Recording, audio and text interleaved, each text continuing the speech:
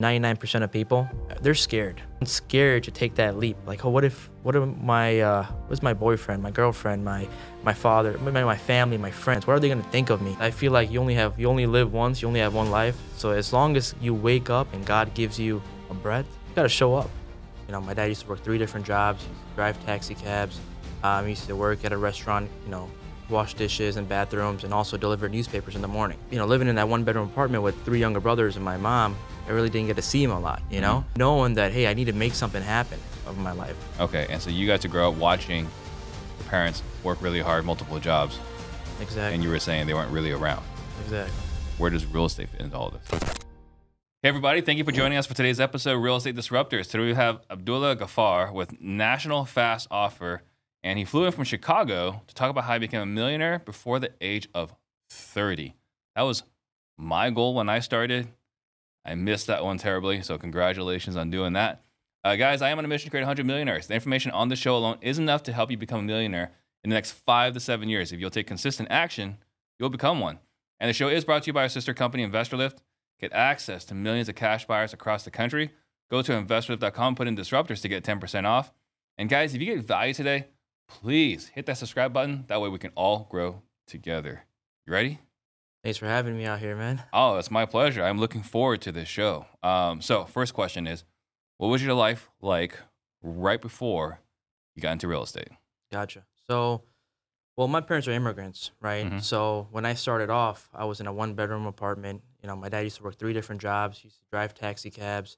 He used to work at a restaurant, wash dishes and bathrooms, and also deliver newspapers in the morning, right? So, living in that 1-bedroom apartment with 3 younger brothers and my mom, I really didn't get to see him a lot, Mm-hmm. So I was there till 8 years old. So just knowing that, hey, I need to make something happen of my life, and then as soon as I went to high school, graduated that, went to college, and then I got into information technology. So I got, into IT. I got my business analyst certification. Mm-hmm. So, then I got my BA job. So I was making $125,000 a year. So I was doing fairly well for myself. Mm-hmm. But yet again, I was in corporate America and I was just a slave.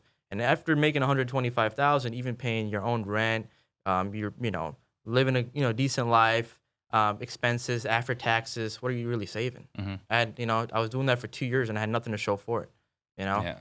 So it was like, that's what I was doing. So I quit that and I didn't really have a good time with it. So I quit that and I just became a pizza delivery driver. So I was, driving for Little Caesars. Wait, you quit the job to deliver pizza? Yeah. So you didn't deliver pizza on the side? No. Okay. I quit that 100% quit. And then I just went, because thing is I was in Kansas City, Missouri for that job opportunity. So I left my family. I'm born and raised in Chicago. So I left that because I didn't really find a good opportunity there. Mm-hmm. So, but I had a really good opportunity in Kansas. So I went there, left my family. I was living by myself and all that good stuff. It has its perks, but you miss your mom's cooking, Oh, for sure. So you said immigrant family. So where's your family from? Pakistan. Pakistan. Yeah. Gotcha. Okay. And so you got to grow up watching your parents work really hard, multiple jobs. Exactly. And you were saying they weren't really around. Exactly. Gotcha. So you go deliver pizza. Where does real estate fit into all this? So while I was delivering pizza, I was on YouTube, right? Rather than listening to music, I started watching YouTube channels, YouTube videos, and getting into real estate because I've learned that the most millionaires are made in real estate, right? As everyone knows. So I was like, how do I get into this? The route I was going to take was, becoming an agent, getting my license and all that stuff. So while I was looking into it, I found Brent Daniels, TTP, right? The loudest guy in the space, I believe. Him and Shantae are the loudest people inside the space, which is awesome. I wish I was as loud as them. He got me started. So I watched some of his videos. He said, just talk to more people. That's all you have to do. And just buy a list from PropStream, which he had his own referral code, right? Affiliate code. So I was like, let's buy it. It was like a 7-day free trial. So I got that and bought some lists for like $300. I got started with $300. Right. So I bought a list and I just started cold calling myself on my free time. And 8 months in, after 8 months, I got my first deal which made me $2,000. But it $2,000. $2,000. So 8 months, I'm dry. I got nothing going on, So after that, I was like, were you delivering pizza this whole time? Yep. Okay. So I'm delivering pizza, right? And I'm barely making anything, It's just like, describe the struggle here. Were you back home in Chicago? Yeah. Back with my family. Were you living with your parents? Yeah, living with my parents. So you graduated college, had a 6-figure job, quit that, and went to go live with your parents to deliver pizza and do real estate on the side. Yep. So I didn't graduate college completely. Mm-hmm. I got into the IT industry. So I got my business analyst certification. I see. Yeah. So I Okay. got my cert. And with that cert, I got the opportunity to get into the IT industry. Okay. And then, but I left that, came back home, right? Which is like, hey, I'm downgraded now, right? I have my own place, got my own car, got my everything going on for myself. Left that, come back home and deliver pizza. So How was that conversation? it's tough with your family. Like, what are you doing? You know, Yeah. every day they're like, what are you doing with your life? I was Yeah, like, because we had Sherrod in the show last week, right? Sherrod met with RE Simply, and so if I remember correctly, of Indian descent, so Asian descent, right? Like us, and I was like, how was that conversation with your parents when you quit? And they were like, it was like, I mean, they were supportive. no, They didn't understand it. They thought I was crazy, but they were supportive. You know, my parents are strict, man. So Yeah. so it was tough. Every day I'm something to hear, Mhm. something new, right? It's the same old stuff, right? But it's like, well, you get used to it. You're like, hey, I'm living my life. I'm living for myself, right? I do Right. want best for my family, but I know there's another way out. Sure. I don't want to go back to corporate America and just slave my life away. Because what it is, yeah, you'll make money, but you get stuck in that system, Mhm. So Yeah. Once you're locked in, it's hard to get out. So 8 months in, you do your first deal is $2,000. Tell me about that first deal. So that first deal, it wasn't even about the money. It was about the concept. So I proved the concept, right? I know wholesaling works. Mhm. And throughout the 8 months, I was getting contracts. It was like 2-3 months in, I had one deal. And in the beginning, you don't even know what to do. How to open up escrow, how to put EMD, who puts the EMD, Like you're putting $100 on EMD, so, and then who do I contact? Which title company is even friendly, So it was a mess, Yeah. So I lost a few deals that way. But 8 months in, that contract that I had, I kind of understood the process. Okay, hit up the attorney, give him that agreement, put the EMD, right? The buyer puts it, then you can start marketing because you can't market a property without a contract, right? So I had to get all the understanding because I'm like, oh, you want to sell? Cool. Let me ask someone around, Let me try doing something, put on Facebook Marketplace or something. You can't really do that. You need an actual agreement so Yeah. you could market the property. Right. So all this, but once I got the process done, right? Proved the concept, and then after that, I started scaling the business, right? I started my second year, I made 40,000. So your first deal is 2,000. When did you officially start trying to wholesale? It was back in like 2017. 2017. So you started wholesaling in 2017, and then you do your first deal. It's $2,000, and this is the first deal that closes. You have multiple deals that didn't close. So what was it about this deal that made it work? Man, it was homeowner wanted to sell, right? And luckily, I actually JV'd with somebody. So he made 2,000, I made 2,000, and he just got it. He's like, hey, I have a buyer. After all the proceeds, after paying attorney fees, closing costs, we're making 4,000, and we was like 50-50. So it was like it was a distress situation. That's how we get paid to How'd you solve find it? problems. It was cold calling. I was Cold calling. cold calling myself. What list? It was absentee. On PropStream? Yeah, PropStream. Gotcha. Okay, so you do your first deal. Yeah. It's real. What happens after that? Once you know it's real, once you know something works, you go all in. So that's what I did. I was like, okay, cool. Whatever money I have saved up, whatever money I have, okay, let me invest into the company, because your biggest investment is yourself, right? Yeah. So you guys like, hey, I got to invest in myself. I got to invest in my business, right? Because that 2,000, I could have done, anything with it, right? You could have gone on, get some nice steak, take some, take out the family, do this, do that, and then back to being zero, right? But I took that money, reinvested it, got more lists, started cold calling, and got my brother on. Me and my brother were started cold calling. Second year in, we made 40,000. We did a few deals. Third year, we got cold callers, right? So now we're okay. We're like, hey, if you want to expand this, because everyone has those lazy days, right? Yeah. And the day that you want to go on vacation, the day you want to, take a little break, guess what? When you stop working, the business stops working, right? Right. So I was like, how do I automate this? How do I get, leads coming in without me being present? So, coming from the IT industry and learning systems, processes, and people, I brought that and I brought it to the real estate space, right? So I put systems in place, right? I put a CRM in place. Because before it was just all cold calling using Google Sheets, right? Yeah. Then we got a CRM in place. Then we got processes. Like, what's our SOPs? What are the roles and responsibilities for our company? What am I going to do? What are you going to do, right? What are our employees going to do, right? So he's like, okay, I could pull the list. I'm like, hey, these are tedious tasks, We need someone else to do this stuff. We need to focus on the bigger picture, money producing activities, right? Where's acquisitions. Where it's like, hey, getting on the phone, talking to warm leads, building rapport, negotiating, sending the contract, and popping it off to investor. Who was helping you with all this? Me, myself, and then my brother came in after, So me and my brother, we're the only ones doing it. I mean, are you learning all this from YouTube? Did you have a mentor along the way? YouTube University. It's free. And back then, you really don't have that much capital. So in the beginning, it was all YouTube. And then I started investing in mentors. Once I made, it was like my 3rd year in business, I started investing. 3 years. Yeah. Gotcha. Why was it 3 years? Because I thought I could do it myself, right? And you could do it yourself, but to an extent, right? You can make $10,000, $15,000 a month yourself. But if you want to do 100K months, you need someone that's already there. Because what it is, like if you find a mentor that's already doing it, you just skip those hurdles, right?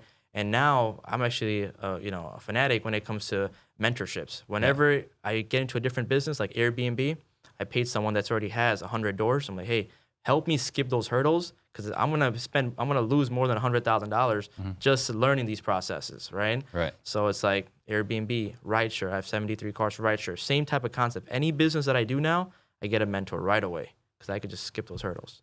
What happened if you didn't close your first deal? Probably would have been delivering pizzas. I don't know where I would be. Yeah. But not where I'm at today. So you did. You got your first deal. It's real. You go all in. Did you quit your other job, delivering pizza, at that point? Because it's only $2,000. Yeah. So yeah, I did quit because I was like, hey, this is real. I need to go all in. And I had a few $100s saved up. My brother was working at Dunkin' Donuts, so he had a few $1,000s saved up. And we're like, hey, we have enough capital to where we just sit down and just call all day. Yeah. Right. So this deal, it was small deals at $2,000, but our next deal was like $8,000. Then it was like $6,000. Then it just went higher and higher, right? What market was this all in? This is all in Chicago. All in Chicago. Yeah.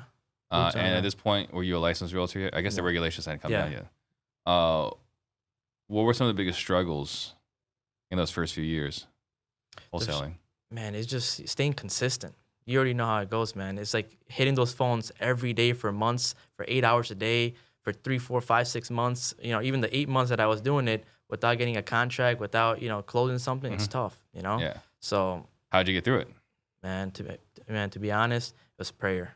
It was prayer. My parents praying for me, right? Because they were like, "Hey, I hope you do something with your life and not do pizza, not deliver pizzas." So they're praying for me, and we're really big into faith, right?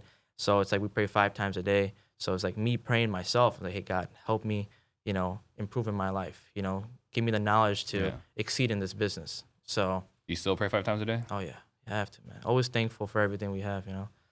Yeah. What are some of your biggest victories from when you started to where you are today?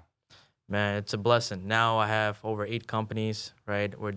Each company is automated, right? They're doing anywhere from 6 to 7 figures annually. I have over 30 rentals. I'm doing fix and flips. Just everything, man. It's a blessing. Just life in general, Any concerns you're trying to do too many things?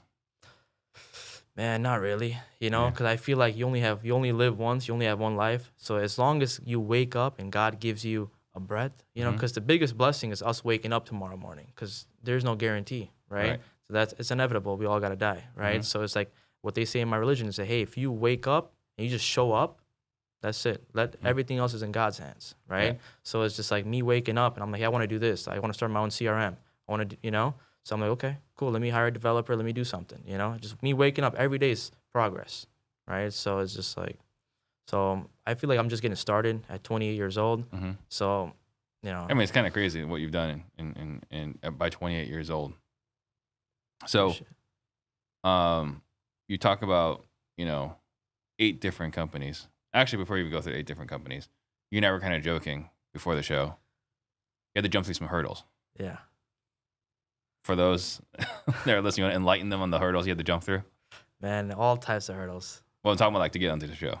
Oh, man. This is not an easy show to get onto, right? Only the realest of the realest disruptors get the opportunity to come speak, especially with you. So it took me about a year to get on, sending over my deeds, my closing statements, and, it was a process. But I'm glad I'm here. I'm blessed to be here speaking with you. Well, I'm glad you're here, and I appreciate you being here. But, just to kind of, reiterate, I could just put anybody on the show, right? I could. And, they could we could charge a larger fee and all this other stuff. But for me, it's so important, right? That to have the right people of the right character come onto the show. And this is 2023 now. So we're doing a little bit better now with the quality of the show. But like first few years, we let some people on, and I'm in the middle of the show. I was like, oh, dang it! How did this one slip through? Yeah. Right. So yeah, we go through the strenuous process because I say that because what we're gonna be talking about now. So you've got 8 different companies, right? And you kind of went through each one of them. So let's start. What was the very first company? It was real estate wholesaling. That's Okay. where everything started from, Mhm. right? So that real estate wholesaling gave me the opportunity to build capital to get into other businesses, Mhm. right? And then after that, I got into rentals. I bought my first rental for like $10,000 Where? in the south side of Chicago, right? South side South Chicago. side of Chicago. Place where you can't really, us Asians, we can't really walk around, Yeah. It's dangerous, It's So I've been to Chicago a couple of times, and it's fascinating to me because in Phoenix, right? Like East Valley, like pretty good. Like this, pretty hard to get in trouble in the East Valley, to walk through the wrong part of the streets or wrong parts of town. But when I was in Chicago with some friends, they're like, "Yeah, we don't cross this street." Like, really? Like, it's just a street. It's not a block. It's not a city. It's like, we don't cross this street. Like, wow. yeah, that's what it is in Chicago. Also, there's blocks. No, I'm saying that's Chicago. Yeah, That's when we were walking around Yeah, Chicago. Like, yeah. wherever he was renting, he's like, "Do not walk over there." I was like, Yeah, "How do you feel safe living over here?" He's like, "They don't cross the street." Wow. Okay. Each street's a different gang.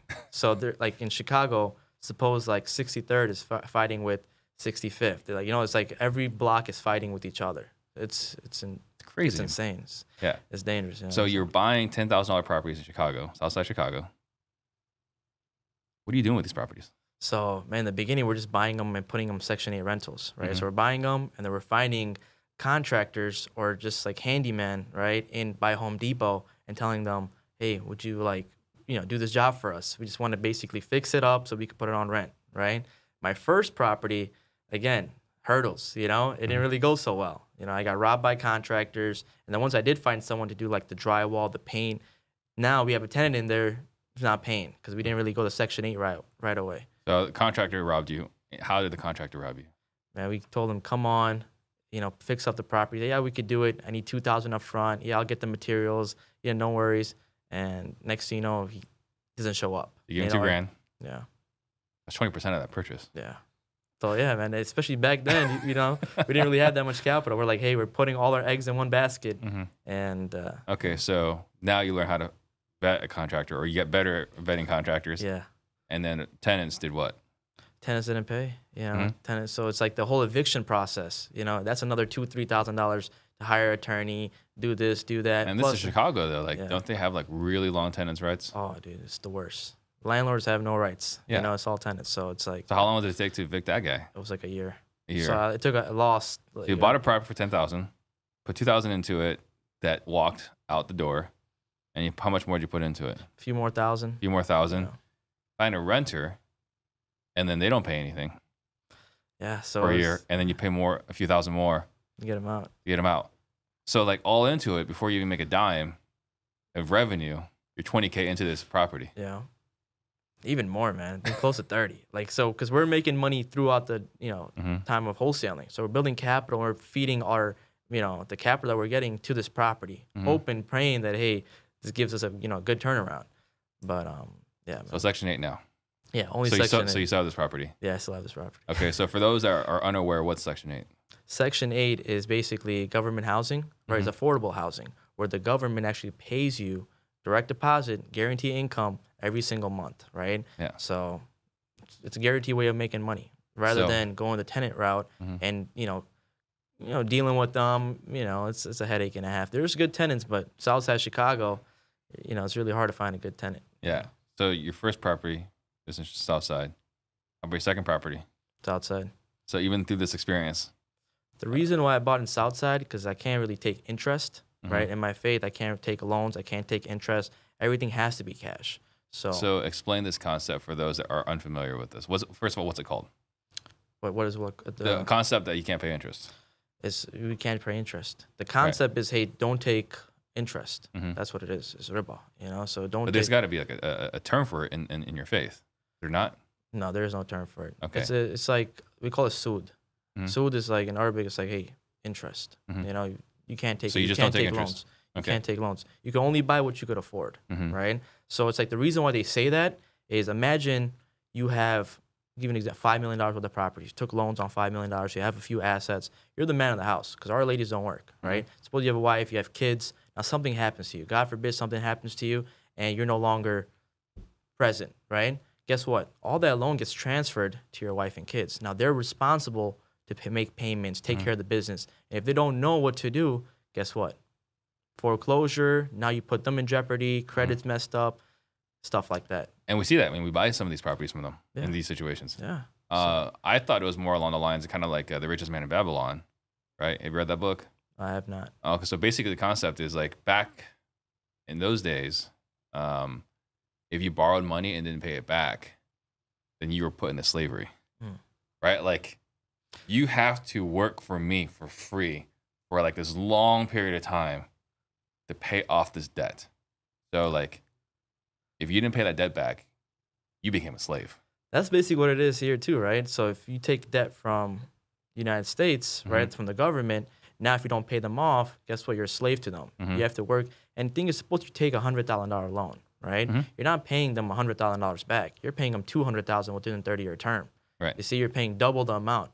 So it's like that's against our religion too. You can't take interest and you can't give interest. You can't give someone money for a percentage. You know? So second property, are all your properties now in Southside Chicago? Yeah, they're all in Southside Chicago. All of them? I still buy in Southside, you know? Okay. But now I'm buying like a little nicer properties, like towards like, you know, before we're buying like South Shore, Englewood. Now, like, you know, as you know, everything just went up, right? Everything appreciated. So it's like even in the Southside, properties are worth $250,000 to $300,000.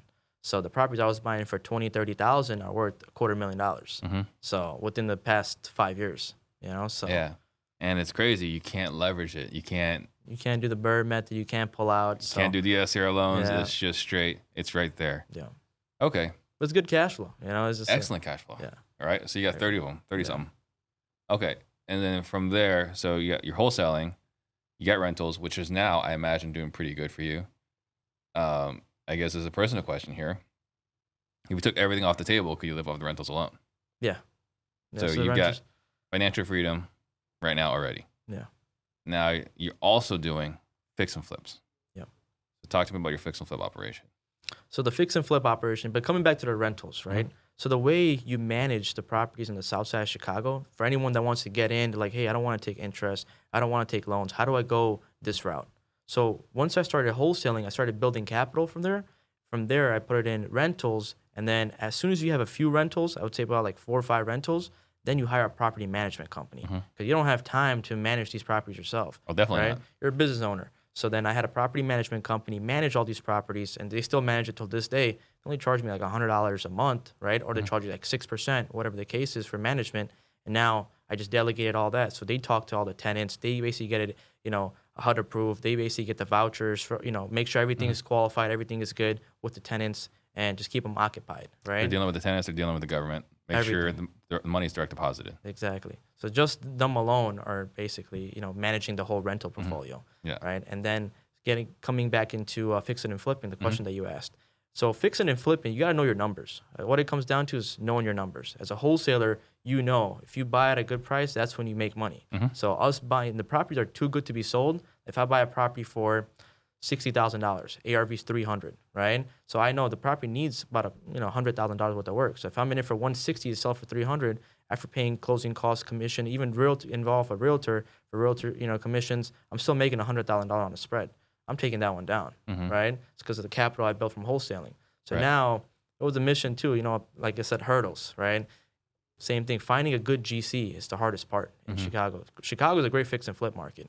Fix and flip and rental, it's phenomenal. Wholesaling, not so much because of regulations, but you could still do novations in Chicago. So, you know, with the realtors. We do a lot of novations there, but now I'm doing it at a national level. So we're in like Wisconsin, Indiana, Missouri, Florida, you know, all the Midwest states, and then also some other states as well. Yeah. So coming back to fixing and flipping, if you have a good team, if you have a good, you know, a GC, and he has a good team, you can make a good amount of money. So now we're doing about 8 to 10 a year.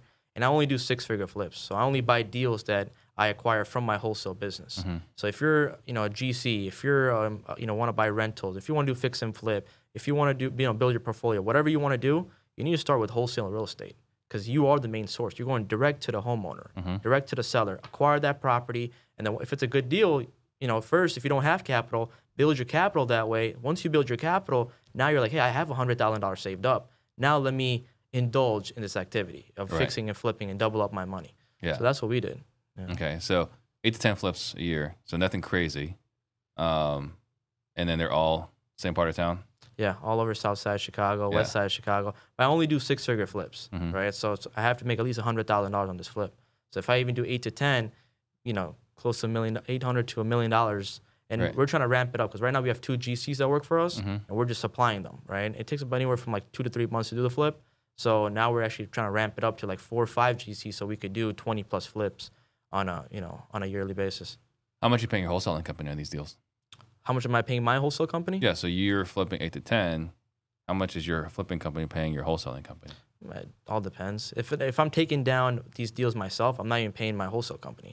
I'm just like, yo, I'm buying this myself. I'll pay my acquisition because how I have it structured, I don't make the calls myself, right? So the warm leads come from my cold callers. They go to my acquisition, right? My acquisition is working for 15% commission on that assignment.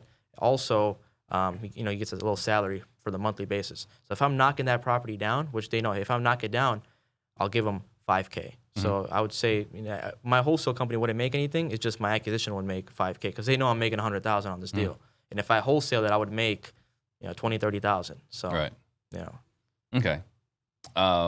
So talk to me about the challenges wholesaling right now in Chicago. So there's a lot of there's a law where you can't wholesale more than one property, right? If you're not a licensed realtor. So I'm not licensed, but how we do it is we have someone on our team that's licensed, right? So he's the one that basically lists all the property, wholesales for us for a fee. He's happy to work for 2%, 3%. So he makes a few $1,000s, we make a few $1,000s, right? So he doesn't have to pay any money for marketing. He doesn't have any expenses when it comes to that. He just utilizes his time. So you said you pay him a fee. So what's the fee you're paying him? So it all depends. If it's a novation, he gets his regular 3%, right? Novation, whatever is the 3% commission is. And then also it depends, right? If it's like a smaller spread, we'll tell him, hey, we're only making $10,000 on this deal. I'll give you $2,000 for this or $2,500. He's like, okay, because once you build that relationship with them, they work with you. I made him over $500,000 just off the past few years. So he's like, he's willing to work with me, right? So okay. And then you're also an Airbnb. Yeah. Still. Yep.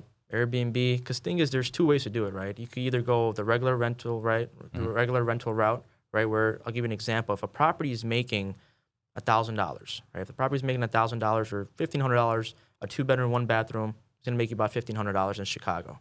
Now, if we take the same property and put it on AirDNA, that will tell you the comparables of other properties that are making X amount of money. So now, if that property, if I put on a regular rental, is making me $1,500, and I compare that to my Airbnb, and if I see significant growth, like I'll make 2x or even 5x the amount of money. I have some properties that are making 2x, 3x, right? I even have a property that we're doing Airbnb arbitrage as well. So we're even making 5x. So on a property that I'm paying $5,000 a month, we're making $25,000 a month from that property alone. So you need to compare and contrast because some properties are not really good for Airbnb, but you got to look at the comparables from AirDNA.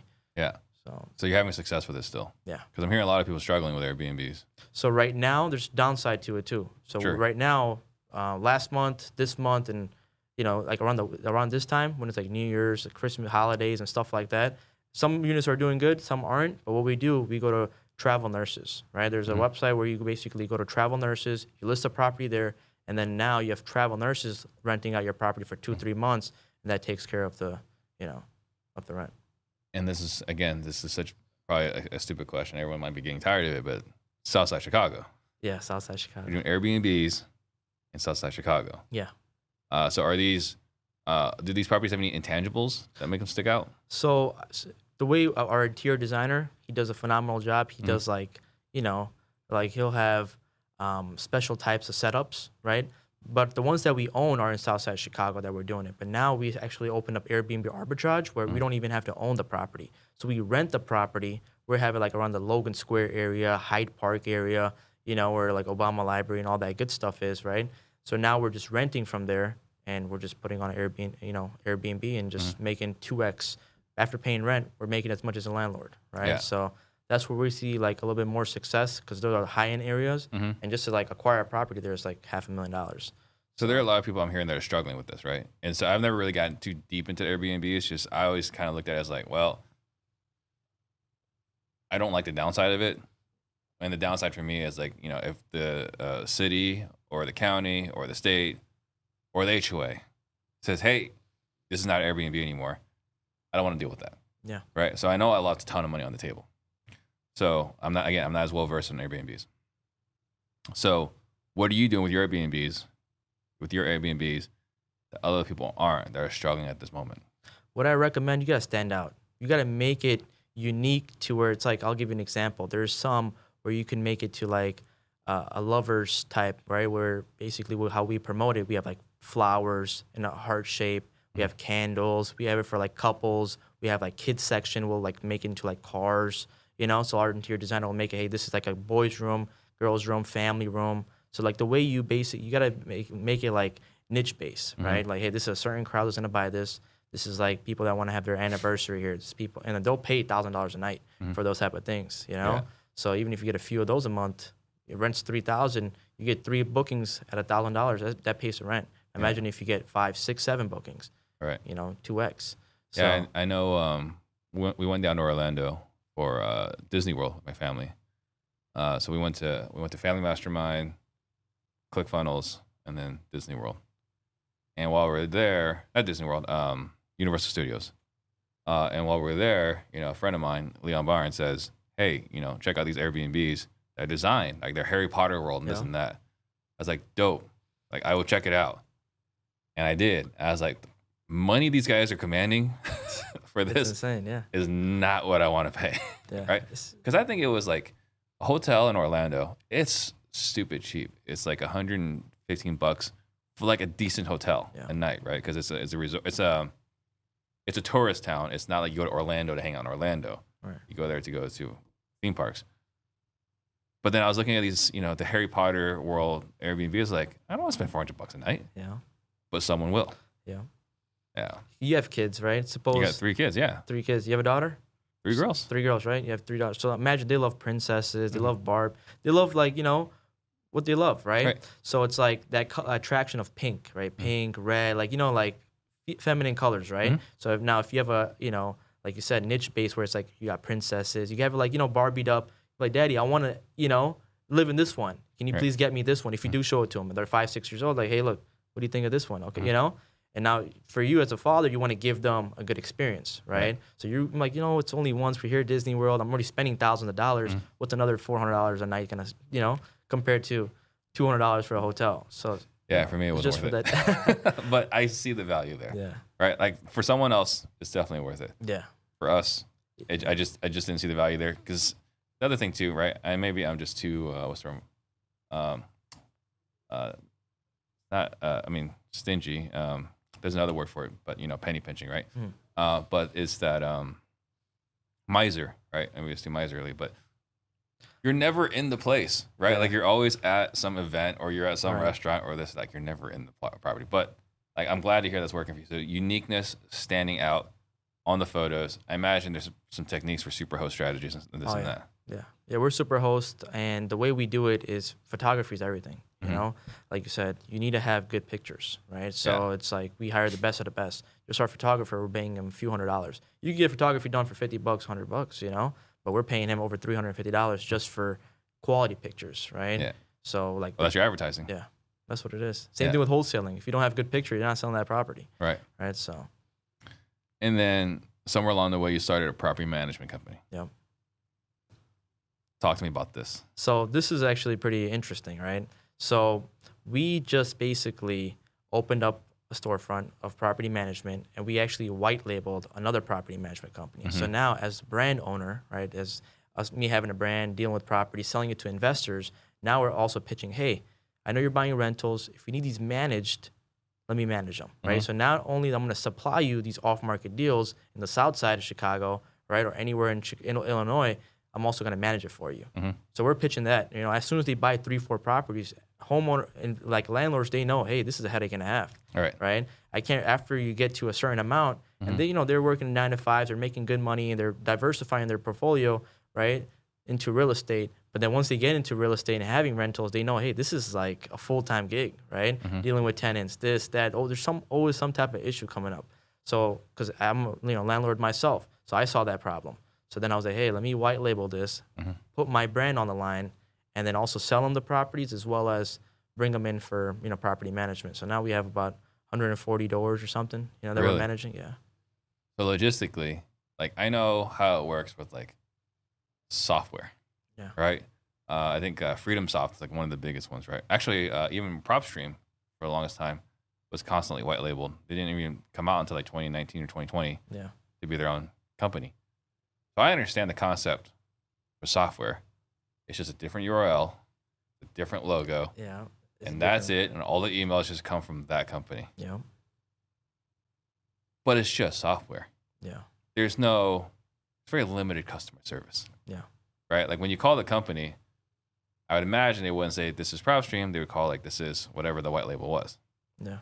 How do you guys deal with that in property management white labeling? Because this is the first time I've heard anyone white label property management company. So we have virtual assistant that handles everything. Whatever comes in, sends it over to the actual property management. They have an admin also. So my virtual assistant's communicating with their admin and just getting things done. Gotcha. Yeah. Okay, so you just have a singular or multiple, one point of contact or multiple points One of contact? point of contact. 1 point of contact. And so she is the face. Yeah. As far as the customers are concerned, she is more or less the end all be all for the property management company. Yeah. And she is really just managing another property management company. Yeah. It's pretty simple, right? It's just like whatever complaints are coming in, pass it over. They'll take care of it. They also have their own construction company. So suppose you need something fixed. Suppose like the HVAC problem or like a faucet broke. You know, you might need new vanity, whatever the case is.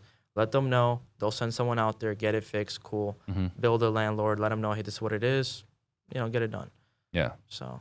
Yeah, that's a pretty smart move. I haven't heard anyone do that, right? Like we'll white label all sorts of different services, but property management, that's a new one. I have never heard that one before.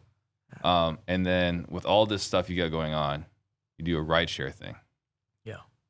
So rideshare. Is rideshare before or after the Airbnbs and the property management? I did rideshare. I started before Airbnb. So the rideshare, I started with like 2-3 cars, right? So I had my brother managing it, helping me out. And then I got my dad involved. I was like, hey, Pops, you know, like this is, you know, let's try this out. So now we have our own repair shop, right, where we basically only do our own things. We have one mechanic, repair shop, and then my uncle, right, and my dad, right? So it's like 3 people in the whole office. And how we do it is we don't do it the Turo route. A lot of people think, oh, rideshare, Turo. That's not how, you know, that's not what we do. Went. Yeah. So, you know, that's not what we do. What we're doing is we're buying fuel-efficient vehicles, right, Toyota Camrys, Toyota Priuses, you know, under $10,000. And then what we're doing, we're marketing it on Facebook Marketplace. We're marketing it on our own website, right? Letting people know, hey, are you looking for an opportunity? You want to make $1,000 to $2,000 a week, right, working for yourself? You know, if they say yes, cool. We get them approved for, you know, Uber Eats, food delivery. We give them all these options, right? We tell them, hey, vehicle's approved, right? Just all you have to do is use your, you know, make an account, input the insurance, input your driver's license, just log in and start working. You're gonna make $1,000. If you put in the work, you're gonna make $1,000. And these vehicles are fuel efficient, so you know, and we're charging like $225 to $250 a week, right? So we're, you know, charging fairly a low amount. This is kind of like a biz ops opportunity. Yeah. Right? Is that what this is? You could say that. Yeah. So it's like, hey, you want to make some extra money, but you don't have a car to do this with, or I guess you were saying this car is approved for Uber Eats. So you already registered a car and got everything approved. Yeah. So everything, because we include the maintenance, insurance, everything. So it's not the driver profile. No. It's the car's profile. Yeah. Is that how it typically works with those? No, you need actual user. You need your own profile, right? So we tell them, hey, the vehicle's good, right? Vehicle's fully 100% insurance, right? Full coverage. We have maintenance on, you know, and you get the vehicle, right? Everything is good to go. So that way you don't even have to use your own car because it gets expensive. If you're driving your own car, you know, you got maintenance, you pay for your own insurance, plus wear and tear, tires. Because you already know when you do rideshare, every month you got to get an oil change. You got something going on with your tires. You got something going on with your car. You're putting it to abuse, right? Yeah. So it's like, we're like, hey, don't worry, because we have a repair shop, so it costs us pennies on the dollar, right? Right. So we're supplying them the vehicles, and they're utilizing their time and making anywhere from $1,000 to $2,000 a week, right? So you're using your auto repair company, kind of like a lot of these flippers that own their own construction company. Yeah. You can do it a lot cheaper than them, and that's where the arbitrage comes in. Exactly. It's fascinating. Yeah. So where'd you get this idea? Man, we just started with 2 cars, and we just like, hey, let's rent them out. Let's see if we can rent out cars, because my dad, his friends and stuff were doing like taxi business. The taxis are dying out. Taxis are nowhere to be found anymore, except like maybe New York City and some major cities, but everywhere else is Uber. Like I came here in an Uber, right? So like, who orders a taxi now? So I was like, man, I know there's a lot of people, and the thing is, one of my friend, he actually told me that he's like, hey, I need a car so I could make some money on the side for Uber and stuff. So that's what we actually got it for. We got it for him, and he's like, I'll pay you, every month. I'll rent a car from you. So I was like, okay, cool. And not only him, then we're like, hey, if I see an opportunity here with him, I'm like, we get paid to solve problems, right, in wholesaling. So I got that mentality. I was like, hey, how do I solve problems? Like, what's your problem? You got something going on? Let me see if I can solve it, right? Yeah. So I saw a problem. He needed a vehicle to make money. I'm like, oh, cool. So just solving his problem is just getting him a vehicle, and I'm making money on the back end. So then I found another person. Then I found another person. Then I started marketing it. And then we got more people. Then we're like, hey, is this legal, right? So and then I hired an attorney. I was like, attorney, I need an actual agreement. That's where I could do this legally. And then we got commercial insurance. We got to make sure, hey, you can't just do this on personal insurance, because once you get over 10 vehicles, each LLC has its own. Every 10 vehicles is it has to be dedicated to one LLC for lawsuits and stuff, litigation and stuff. So we're like, okay, cool. So now we have 7 different LLCs, actually 8 LLCs now. Each one has 10 vehicles in there, right?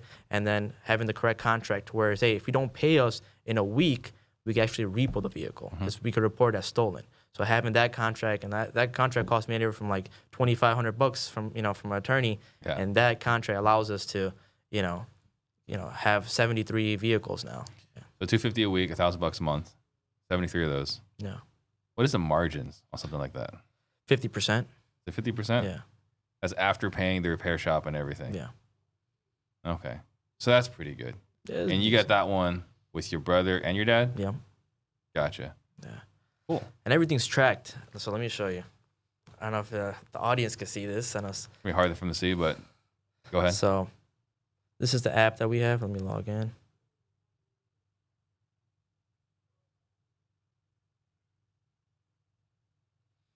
So this is the app, and everything's tracked, right? To where. Yeah, that guy's just Uber 27. Yeah, this is Uber 27. See, so like. Yeah. So we got all these guys in Chicago. It tells us how fast they're going. So this guy, see how fast. It tells you how fast they're going, where they're located, all that good stuff. And that's an app that someone else, if they wanted to follow this path of having multiple cars to rent out. Exactly. So this software was for actually for taxis, people that own taxi companies, right? So we're like, hey, so we found a software that you could just track. You could track anything. You could track your Turo cars with this. You could track your Uber cars. You could track your own personal car, right? So it's called Teletrack Navigator. So we use them, and it's like $17 or something a month. So how much effort is involved in running this one? Not much, man. Because the thing is, everything's pretty much automated. So I have my mechanic. He does all the repairs, right? For lease collection, it's Zelle. They could do, Zelle's everything now. Or they could come in person, check, cash, whatever the case may be. And so for one guy, we have one guy for collections, right? And if they don't pay, they already know what's the consequences, right? They're just going to get repoed. So for them to make money, they need that vehicle, right? So they're like, this is my lifeline, my bloodline. It's a business investment for them. Exactly. And then somewhere along the way, you mentioned also the auto repair component. Yeah. So you're also an owner in the auto repair. 100%, yeah, man. So why auto repair? Because that's got nothing to do with wholesaling. Yeah, everyone has a vehicle. Everyone wants to get it repaired. So we're like, why not open it to the public as well? And what it comes down to, the game of business is the same game, right? Systems, process, and people, right? Yeah. So once you market anything and you have the correct systems and processes and people in place, you could, run the business. So sure you could. I don't disagree with that whatsoever. I think we see a lot. Actually, Stratton Brown, he posted something I think this morning or yesterday, was that wholesalers don't get rich wholesaling, right? Wholesalers make money wholesaling, build a capital from there, and then they start other businesses. Yeah. You have I think, a similar problem that I have, which we have an addiction to starting businesses. Yeah. Right. And so I guess for myself, I justify it. I'm not saying this is right. I just justify this, right? It's like they're all in the same ecosystem. Yeah. Right. They're all within real estate, except for sales. Sales is the first one that's outside of real estate. But that was just because we went from real estate sales trainer to now just sales trainer. So everything's kind of like evolved, and like the it's kind of like the blob, right? It just kind of gets bigger and bigger and bigger. 100%. But auto repair, very different than wholesaling, fixing, and flipping. No, makes sense. All right. So how did you get into auto? So like you said, when I started wholesaling, I looked for business around there. So virtual assistants, CRM, wholesaling, fixing and flipping, rentals. So everything was in that real estate space. Yeah, all those make sense to me. Yeah, all of this stuff in there. But then I'm like, hey, let me see what other businesses are there. So, and then once I started seeing some profit, because the thing is, I started my own marketing company. I started a print shop. I started a cell phone shop. So I, just playing around, right? So these are the winners. These are the winners. These are the 7 figures, Yeah, high 6 these are the figures. winners. These are the ones that are still on the craps table. Yeah. So the other ones, because I started maybe over, like you said, you have addictions. I started maybe like close to 40, 50 companies, right? So these are the ones that are still here. So there are 40 failures that we haven't mentioned yet. Yeah. Okay, so before we get back to here, what are the major failures along the way? Man, there's a lot. Cell phone shops. I made some money, but it's not as Not worth much. the time. Yeah, not worth the time. I had a print shop. We're making signs, e-commerce. All types of random stuff. Right. Partner up in like in a restaurant. Restaurant's the worst business to get into. It just consumes so much time, and the margins are just so. It doesn't make sense. There's a lot of leftover stuff. What are the margins in restaurants? Man, it's like 20%. Yeah. It's low, and then you have a lot of waste too. It's like, hey, if it doesn't sell, guess what?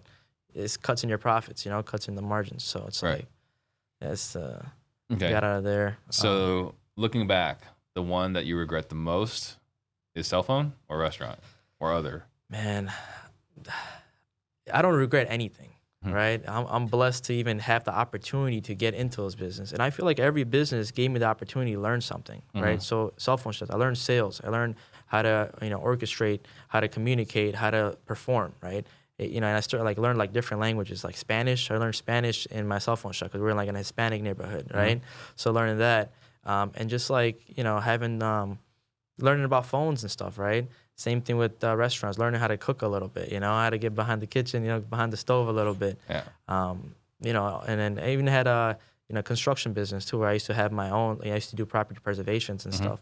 So we don't do that anymore. Now we hire contractors to do it because it's huge liability. You need to have license, bond, to have your own construction company, right? So we don't have our own construction company. We just outsource other GCs, right? So I even had that. So man, along the way, you just learn. You live and you learn, right? So property preservation is one of those businesses that I can't imagine ever wanting to get into. Because when we used to do all those foreclosure properties, right? Because I used to list properties for banks. yeah, And I would meet these property preservation people, right? And they're the ones that had to go in there and change the locks. yeah, They had to go in there and haul out people's stuff. yeah. It's big money there. There's big money there. There's It's also lot. the guy that was shot, I think it was in Surprise around here, but it was on the west side of town. Right? Because you have to go change the lock, secure the property. Yeah. Make sure no one's going in this property when they're not supposed to go in this property. Yeah. So they would board it up, change the locks, whatever. Some people don't take kindly to that. Yeah. So that's talking about That's high dangerous risk. business. Yeah. Yeah. I was doing it West Virginia, and I had to do it myself. I was like, hey, I had one employee. It was me and him. I was like, okay, let me get into it. Let me see how much the money we can make out of this. We made some good money, like $10,000 a month. I was like, oh, it's a good month after paying him $3K. So we're doing decent, but then it was just too much time that was being consumed. I could have been doing better things. Oh yeah, it's important work and you get paid well, but that's not a business you can scale. Yeah, time is money, man. So it's like we all have the same amount of time in a day, right? And it takes the same amount of time to make $10,000, and it takes the same amount of time to make $100,000, right? Depending on what you do, right? You could be targeting a list, talking to a seller and making small assignment fees, or you could be talking to a seller and making huge assignment fees. It's Right. depending on what you're doing, right? Because I know some wholesalers that don't touch anything under 20,000. 20,000 is I know some wholesalers that don't touch anything under 50,000. There's certain markets that you could get into that are 50K spreads, like Washington, right? Seattle. There's 6-figure spreads there, you know? So if you focus on that market, and then Indiana, under 20K spreads, you know? So it depends on which market you're playing with and, you know, what tactic you have. So learning that, I was like, yo, time is money. So it takes the same amount of time to make this or that. So let me see. I already put my, you know, time towards something's going to give me a better return, a better ROI. So, and then somewhere along the way, you started a VA staffing company. Yeah. So. And that's different than a cold calling company, or that's the same company? Same company. Okay. So what prompted you to do this? So virtual staffing, right? So what I did was in my, you know, in the time being of being in cold calling, it was like 4 years in, and I was getting cold callers from Philippines, from Fiverr, you know, just utilizing other systems, other, you know, other companies. And I wasn't getting that quality that I want, you know, because I had to train myself. And then even after training them, they might quit because they don't like doing this. And now they're finding me a replacement. It was like a whole headache and a half. So I have to retrain and do all this. I was like, man, there has to be a better system. So you're talking about in this situation, you were using agencies. Yeah, I was using agencies. I was using Fiverr, Upwork, you know, stuff like that for cold calling. Right. Right. Because cold calling is a $4 an hour job, or even less in some, you know, some countries. You can pay them $2, $3 an hour. Right. So I'm like, for me to cold call, or for anyone to cold call, it's not worth it. You know, it's like tedious tasks. So I'm like, I got to be talking to the warm leads, the money producing activities. So I was like, I got to be in the acquisition seat. Right. So either it's inbound leads, PPC, Facebook ads, right? Or you have, you know, direct. I feel like cold calling is the best way of doing direct marketing, right? Going direct to the homeowner, telling them, hey, I'm a local investor in the area. Are you looking to sell, right? If they're getting a yes, cool. Now I'll talk to them. Rather than spending 8 hours cold calling and getting rejected, you know, it's well worth it for me to talk to more motivated leads, right? So I flew down to Egypt because I met this one guy from Fiverr, and he was an acquisition for me, right? I was like, hey, man, I want to get good quality people. Can you help me? He said, yeah, man, I go, you know, he got his bachelor's degree there. He's like, dude, I know all the people here. We can go to libraries and market there. I can market in colleges and this. I'm like, yeah, give me 10 callers, you know? He's like, I got you. A few weeks in, he got me 10 callers. I trained them. Everything is good. I'm making, you know, I'm getting 2 warm leads per day. And, you know, I'm like, hey, this is working. I'm making, just off 10 callers, I was making over 50K a month, just off assignments. I'm like, okay, cool. And then I was like, hey, let me get a few more. And then I was like, hey, you could supply me with the cold callers, and they're performing, and I'm training them. So I think we have something here, right? So once you start posting checks online, like, hey, I just made $20,000, $50,000 weeks. You know, like last week we made 50K on assignments, right? Like, hey, guys, this is just an example, right? Once you tell people, hey, you know, this is another way to make money, right? And they're like, yo, how do I do this? I'm like, dude, I kind of have the formula. I've been doing this for 6 years with the correct systems, CRM that I'm using, the same SOPs that I have, right? The same marketing channels that I'm using, the same list that I'm targeting, A to Z. You can make the same amount of money because all you're doing is copying and pasting. You do coaching yourself. Your students are just copying and pasting what you're doing for your business, right? So I'm like, yeah. And, you know, us as business owners, we're like, hey, coaching is one aspect, another stream of income, but also you're helping people change their lives. I have students that used to work at airports that did stuff that I did, pizza delivery, driving, this, and now they're making $10,000, $15,000 a month to where they could provide food for their family and, you know, do bigger and better things for themselves. So just seeing that, I was like, yo, that's a purpose right there, right? So I'm like, okay, that's my purpose. I got to help other people. So now I'm out here I'm trying to change 100 million lives. Before I used to pray for $100 million. Now I'm praying for God, give me the opportunity to change 100 million lives, right? So with that being said, I started a staffing company, started providing other people the trained cold callers that I use, that I train. Now I have other people that I've trained, and now they're training these cold callers, and I have other influencers that are training these cold callers, and now we're supplying people cold callers, right, for $4 an hour, and they're just bringing warm leads for them, right? And now they're focusing on acquisitions, which is money producing activity. So how does it work, right? So these are VAs that are expecting $4 an hour. In Egypt? So we're paying them anywhere from $3.50. We're not our margins anywhere from like 50 cents to $1, right? We don't really care about the margins on when it comes to that. We care more about the value that we're providing our investors. So now we have 400 virtual assistants. We're helping them, right? We're helping that country with helping the virtual assistants provide food for their families, so they're doing well. We're making a few $100s every month. You know, it's cool. Our investors are making a few $1,000s, right? Utilizing this. The other end investor who's buying the property is making, you know, having a lucrative deal. The homeowner's being helped. The wholesaler's being paid, compensated. So everyone's winning in this situation, right? It's a win-win situation. We're like, hey, let's scale this, right? Well, I'm asking this specifically because I'm seeing a few different models now, right? With the virtual agency-ish model. So there's like you pay me like an agency, you pay me $4 an hour. Well, not $4. You pay me $10 an hour, and then I'm gonna pay this other guy $3.50 an hour, right? Like that's the model today. You see a lot of agencies doing really well with this model. Yeah. And I'm seeing other people now move away from that model and move towards hey, you pay me $2,000, $2,500 for a trained VA, and then you now Own that VA. right, and you don't bother me anymore on this VA. And every time you need a new one, $2,000, $2,500, whatever. So I'm seeing this model exist now. So I'm curious, what is your model for the VA and then for your client? So our model is now we have over 400 virtual assistants, and I have some doctors that are working for us because their currency's messed up, right? So as a virtual assistant, getting paid in USD you're making more money doing cold calling, sitting at home or sitting in our office than actually being a doctor or being an attorney, being a police officer, right? So what we're doing is we put them on a dialer, right? And everything, you don't get one dedicated cold caller because I have guys that have 6 years experience, 10 years experience, 12 years experience, or even 2 years experience. But everyone that we hire, they're all educated. So they have to get a college degree in English, right? So we only target people from in the libraries. We target people in schools, colleges, stuff like that. So as soon as they graduate, they come working for us, right? Because we're paying them more money than everyone, whatever their profession is, right? So once they graduate, once they're qualified, we train them, they get onboarded. Once they're onboarded, they get dumped into a dialer. So everything is on, they don't have the same client every day. So we switch everyone around. So the same credentials, how it works is the wholesaler will buy data, right? They'll buy it from PropStream, they could buy it from Kindskip Tracing, wherever they buy it from, right?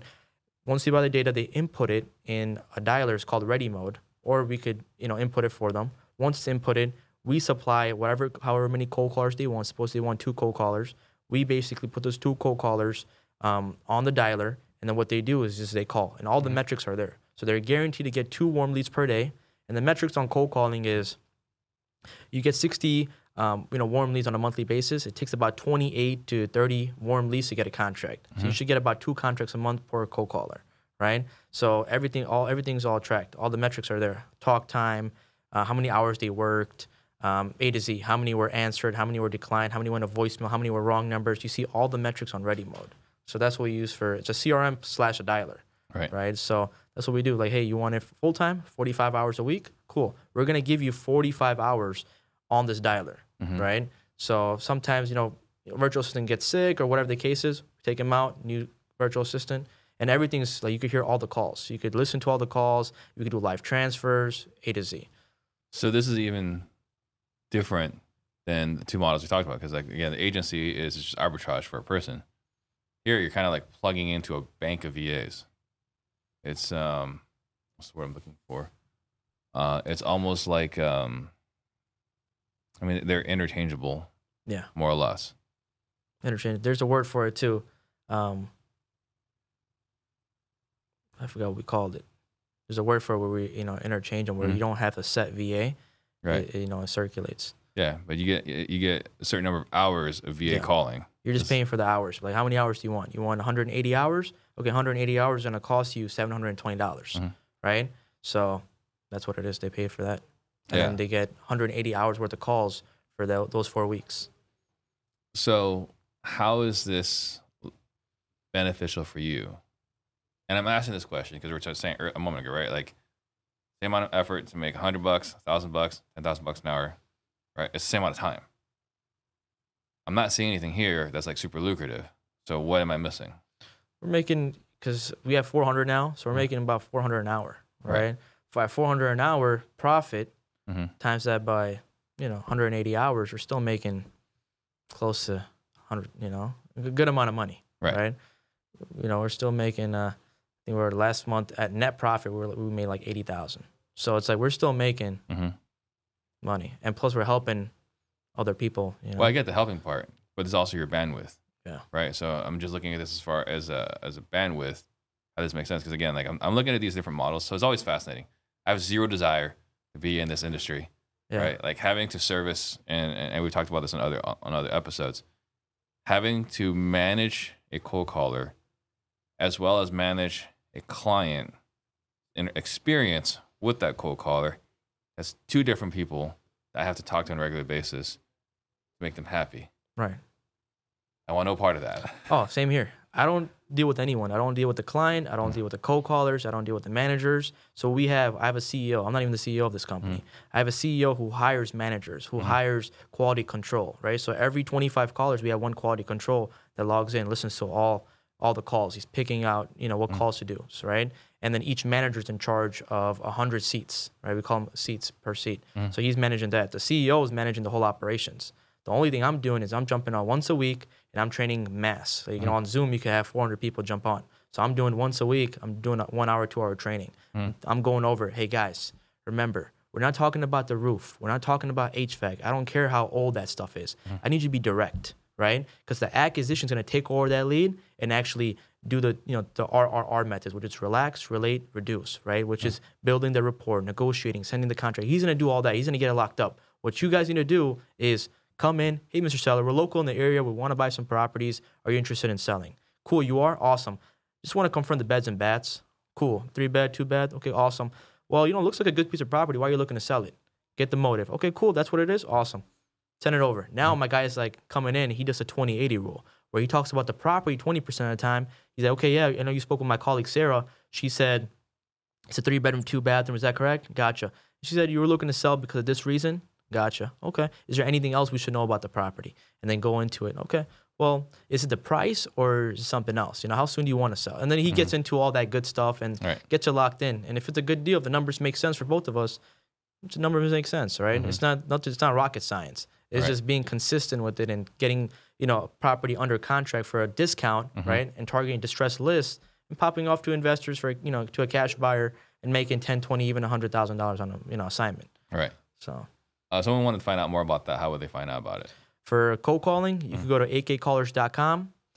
You could also DM me at iHustleBro. I'm on every single platform. iHustleBro on Instagram, on X, Facebook, TikTok, A to Z, right? So, or you could go to akcallers.com, fill out a form. One of the managers is going to reach out to you. I think that's the best way. Go to the website, fill out a form, and then have them, take care of you. Okay. So we talked about multiple businesses, some that are successful, some that did not work out. There's a lot involved in trying to run all these different companies. And you're young, but I don't see any gray hairs yet, right? So how are you able to run multiple businesses? Man, like I said, it's just thankful that God gave me another day. And just by me waking up is the biggest blessing. Everything else is a plus, right? So like I said, the reason why I could run multiple companies is by having systems, processes, and people. To delegate and automate any company, you need these 3 things. Right. So any company that I get into, first I understand the concept. Okay, what do I have to do here? Cool. Now, what are the roles and responsibilities? How can I delegate these tasks? Because I'm the chairman, I'm not the one that's even running any of these companies. So I'm like, okay, cool. I need one guy to do this, one guy to do this, one guy to do this. I need, whatever the case may be. Then I find the people with the capital that I've built. I don't get into anything if I don't have any capital. You can't start a business without any money, right? You need capital, right? So I'm like, okay, I gotta have to allocate $100,000 to this business. Okay, cool. My wholesaling, my rentals give me the opportunity to allocate funds to my other businesses, right? So then once I get into it, cool. Now I have to hire people, put these guys, find qualified people, the right people for these jobs, and then go out there and do sales and marketing, right? Hire a sales guy. Marketing, I use the same agency for everything, That agency does everything for me, so. How are you finding these people? Virtual assistants or like just employees? Yeah. Most of the things I use virtual assistants for, right? Because it's affordable and they're qualified and they're all overseas. Also, I use like Fiverr, Upwork, Indeed. Like if I need people in office, then I use Indeed. I use LinkedIn. LinkedIn is a phenomenal tool. You can get really qualified people there. So at a high level, everything needs to make sense, right? Get the concept, makes sense. Determine the roles and responsibilities. Maybe that's not counterintuitive. Maybe not everyone does that. But then hiring the right people and doing sales and marketing, right? At a high level, this all makes sense. So even if it makes sense, there are significant challenges with each one of these boxes. So understand the concept. Walk me through, what are you doing to understand a concept of a new business? Take, for example, auto repair, right? Like what are you doing to understand the concept? Market research. So I'm looking up. Google is a phenomenal tool. Google, YouTube, talking to other investors, talking to other auto repair shops, paying them for their time. Hey, I'll pay you $1,000 to teach me, what I need to know. Like, okay, you need an AutoZone account. This is a business account. This is where you're gonna get wholesale. This for body parts, you need this. Just like navigating, like everything that I do now, I hire a mentor. I pay for people's time because suppose I want to get into making a podcast. You have a phenomenal podcast. It's one of the industry leader. So I suppose I want to get into a podcast. I'll be like, hey Steve, let me pay you $5,000 for an hour of your time because I know you're not cheap, right? So I'm like, for an hour of your time, because what you could do is take someone out on dinner. That doesn't work nowadays. Like you could buy your own dinner. You really don't need anything from me. Right. But if I give you $5K for an hour, you might consider that. I'm like, okay, I'll give you a shot. Right. And now I'm like, hey, what do I do? What kind of equipment do I need? What do I do? So you might be like, I don't even know what equipment you need. Talk to my guy. Yeah, Manny, get in here. Yeah, hey, Manny, get in here. This is all the equipment that we have. Cool. But I paid you to get access to Manny, to get access to his information. Right. Cool. Now I have this. Manny's like, hey, you need a guy, then you need a choreographer, you need this, whatever the case may be, right? And then same thing for your equipment. Same thing. What systems, what softwares are you using? That's actually the first question that came in. It's like, man, what does it cost to put all this together? Yeah. Right? That's the first question you asked when you came in. So because I'm looking to put one together, that's the next stream of income, right? So I was like, okay, I have an influence. I have, work with some, heavy hitters in the industry, and just bringing them on my podcast, I know I could bring a lot of value to my audience, right? So, with that understanding, anything that I do, you gotta find people that are doing what you want to do, and things that they have is what you want to have, and that's how you basically skip those hurdles. So step one, interested in the business. Market research. Before you even started, you're talking to operators that are doing it. Exactly. And then figuring out, are you then like, if after talking to operators, like, okay, that's a stupid idea, I am out. 100%. So you've eliminated business ideas before, after doing your market research. Yeah. Okay, so you do your market research, gather intel, which is really smart. And then there's actually something I talked to Sherrod about last week. I was like, hey, if I want to sell something for $100 million, what do I do? And he's like, well, here's what I'm doing, because he's trying to sell something, right, for a significant sum. And he's like, I'm just talking to people that sold their business for $100 million. I was like, that's so obvious. That's it. It's so obvious, right? So, so you do your market research, and then you define your roles and responsibilities. How do you go about defining roles and responsibilities? So once you have a market research, once you understand, hey, is this going to work or not, right? Like the Turo idea, right? I was looking into getting G-Wagons, some 750s, some Mercedes, some nice They vehicles. look great on Turo. Yeah, they look good, right? But the thing is the turnaround time. They're getting rented out for 2-3 days. Now you have someone have to clean. You can't really scale that. If you have 70 cars, you have to clean 70 cars every few days. Right. And these are high-end vehicles, right? And you have a certain mileage on them if you lease it. And if you purchase the vehicle, you're looking at millions of dollars just to purchase these cars, right? Or Lambo and stuff like that. You get 10 Lamborghinis, you're out a few $1 million compared to the fuel efficient side, So I was like, yeah, this is my capital, right? This is what I allocated. I allocated 50K.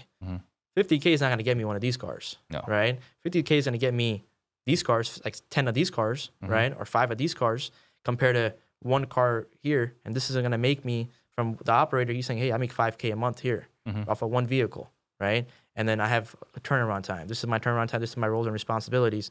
And I'm like, dude, you can't really scale this, because even if you have one guy does all the cleaning and stuff, if he's out or, something's going on with him, and then the mileage, it was like the whole single point of failure. Exactly. So I was like, let me try this route. And here I could bring my family in too, right?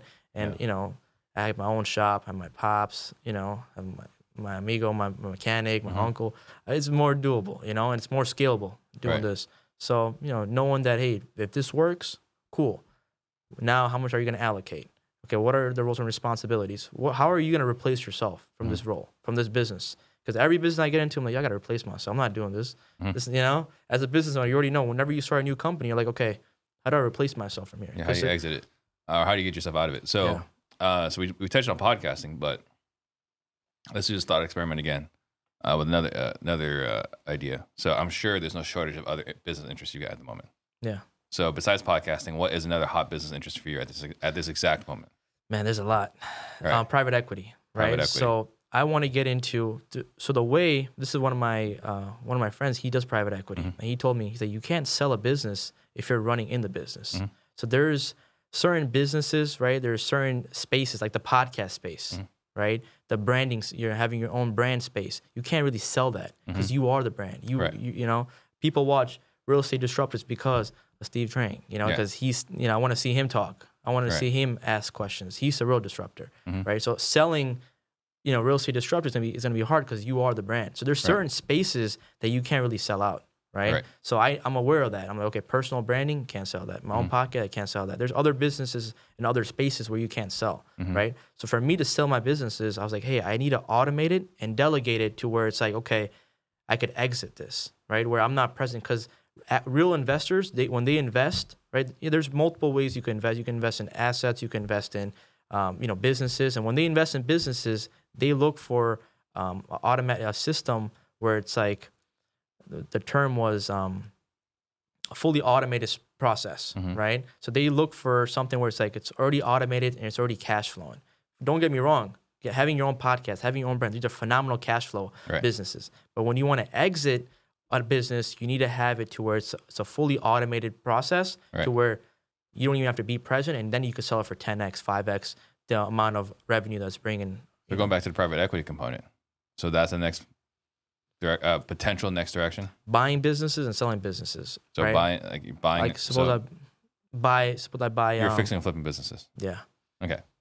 So you already found someone that you did market research with. Yeah. That's your buddy in private equity. Yeah. He made over $100 million in this business, in this space, and he works with. He's still doing it to this day, right? So what he told me is like, I'm actually getting in on with him. So he said, hey, we need a few $100,000. You know, we'll get in. You know, he said 300 me. He's bringing in 300. I'm bringing 300, and then I have another guy bringing 300. With 900, we're gonna acquire something. Right? He's gonna do his due diligence, and then after that, because it's like same thing with commercial properties. You buy a property, you restabilize it, and then you pop it off. Same thing with a business. You buy businesses from, you know, mom and pops, or even businesses that aren't mom and pop, like an actual, you know, regular, you know, fully operating business, right, with the correct structure. You buy it, you see how you could add value to it, and then you could sell it for twice as much, three times as much. Yeah. So that's what we're getting into, and I feel like selling businesses is better than it's good money. So you got a buddy, you pick this brain. Are you finding other people to do market research with, or is that you're good there? He's the guy, you know. So he's already doing it. Okay. And then roles, responsibilities. But since you already got a partner here, right? You're joining him. The roles and responsibility part's kind of figured out then. Yeah. So you don't really need to. I'm following his lead on this one. Okay. So then scrap that one. Let's take that off the table. Yeah. What other business ideas are you excited about at the moment? Man, there's a lot of things. What I wanted to do, my goal was 30 businesses under 30, right? So I'm sitting at like, you know, 10 right now, 10, 11. But thing is not just having businesses, having successful businesses, right? You need companies that are doing at least 6 figures net profit, 100K minimum net profit a year, right? That's what I consider somewhat successful, and at an automation level, right? Has to be to where, okay, I'm making 100K without me doing anything. I feel like that's, you know, it's good. That you know, it has to have potential of scaling, right? Because there's like, suppose a restaurant, you can't really scale a restaurant because you can only have so many people come in. Right. So I need businesses like a CRM or a virtual staffing company or wholesaling or, you know, fixing and flipping, companies that could be scalable, right?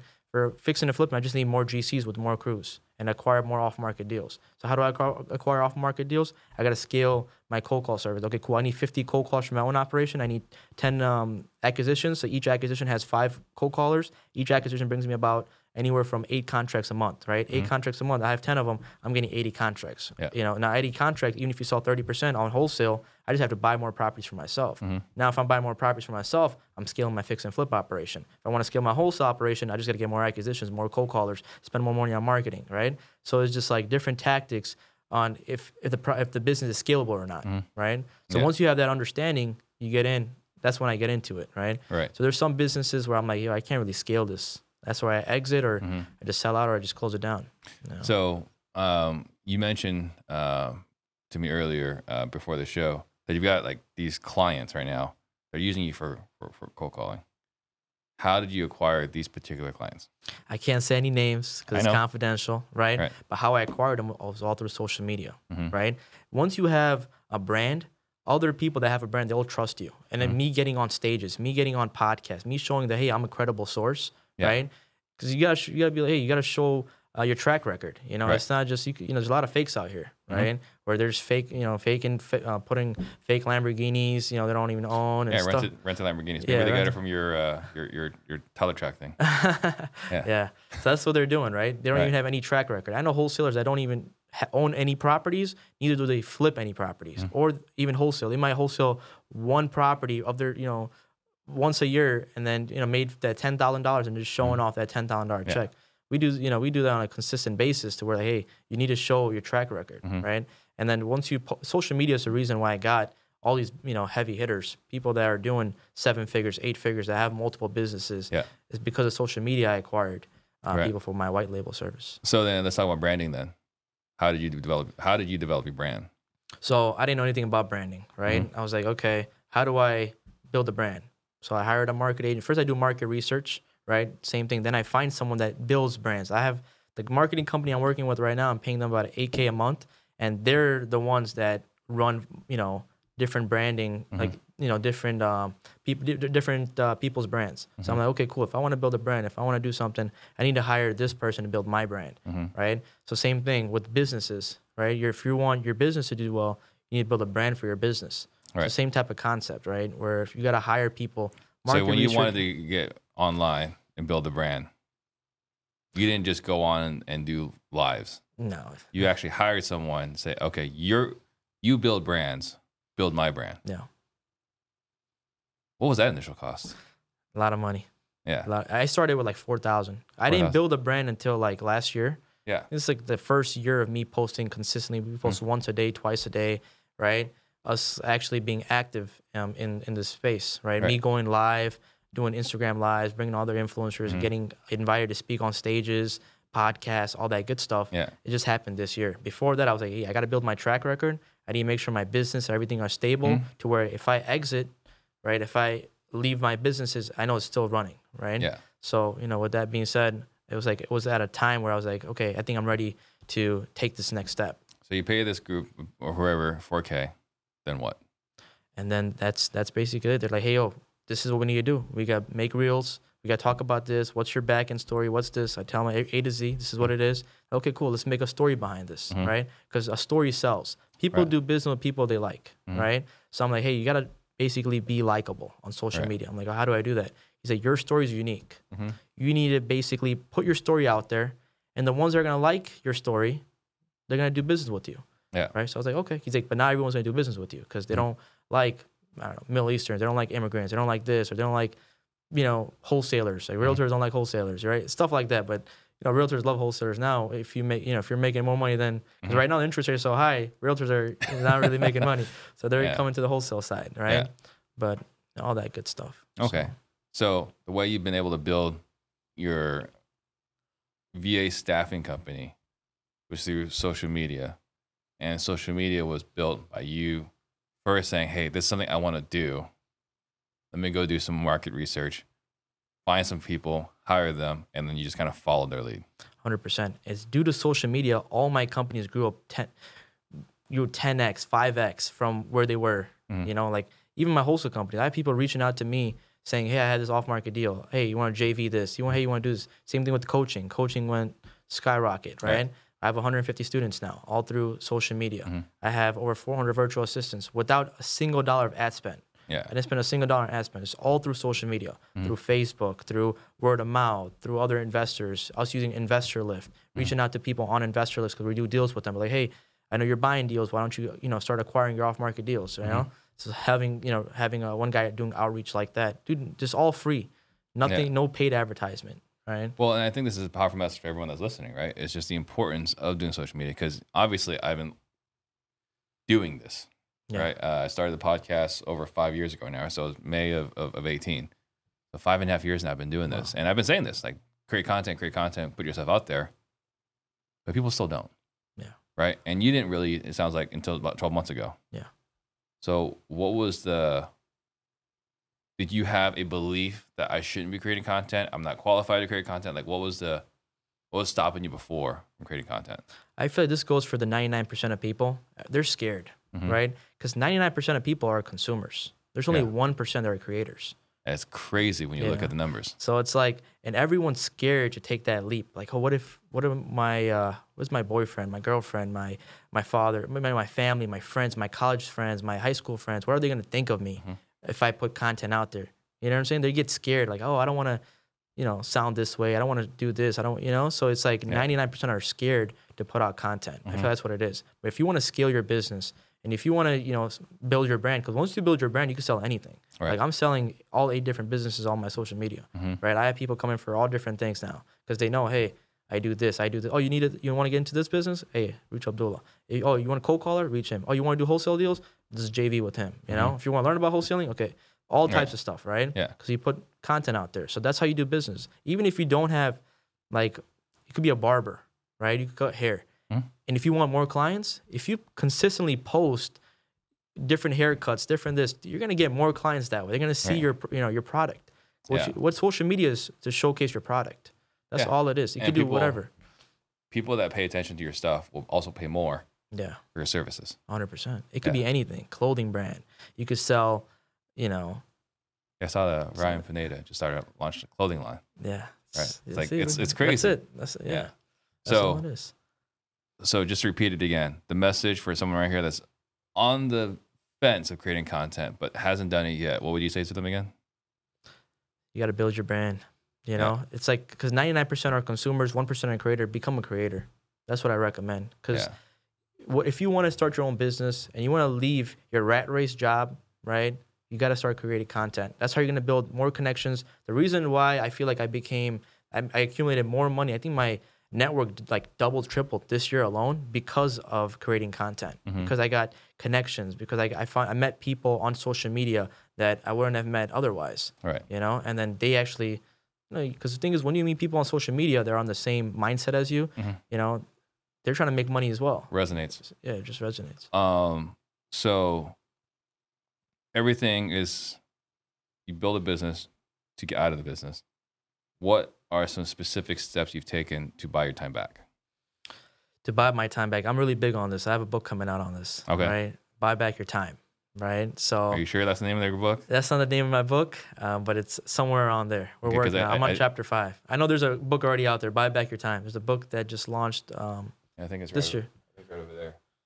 It's like by Dan Martell. Yeah. So it's something along those words. Yeah. I'm on chapter 5 right now. We're not. Okay. We still have like 3-4 chapters to go. Okay. So we're still working on that. But it's along those words. I'm like, hey, I want to do something where it's like, hey, buy back your time. That's what the book's about. It's about my journey and how I delegated and automated all these companies to where I just bought back my time to where now if I go on vacation with my wife, with my family, guess what? The business doesn't stop, right? The business is still running. So it's like, that concept. And, that's what I'm looking forward to now, doing that and helping people out. And I'm going to have a free ebook for everyone. So if they, stay tuned. But going back to the process, like what are the major steps? Because we're talking about like what you want to do, right? And how it's done at a high level.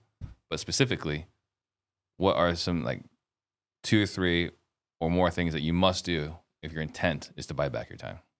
So you need to hire people, right? So to buy back your time, there's 3 ways to buy back your time. Systems. You need to implement systems, because without systems is the brain of your business. It's the hub of your business. Without a system, you don't know what's going on for that day, right? Your system, has your CRM, right? It has all your data, what your to-do list, has your calendar link, right? What are your systems? What system are you using to buy back your time, right?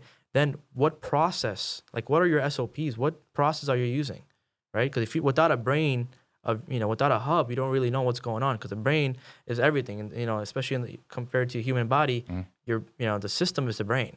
Yeah, that's where it holds everything. Right, the process is like how everything moves.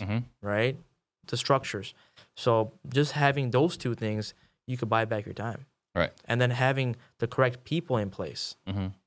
Because thing is, you have 24 hours in a day.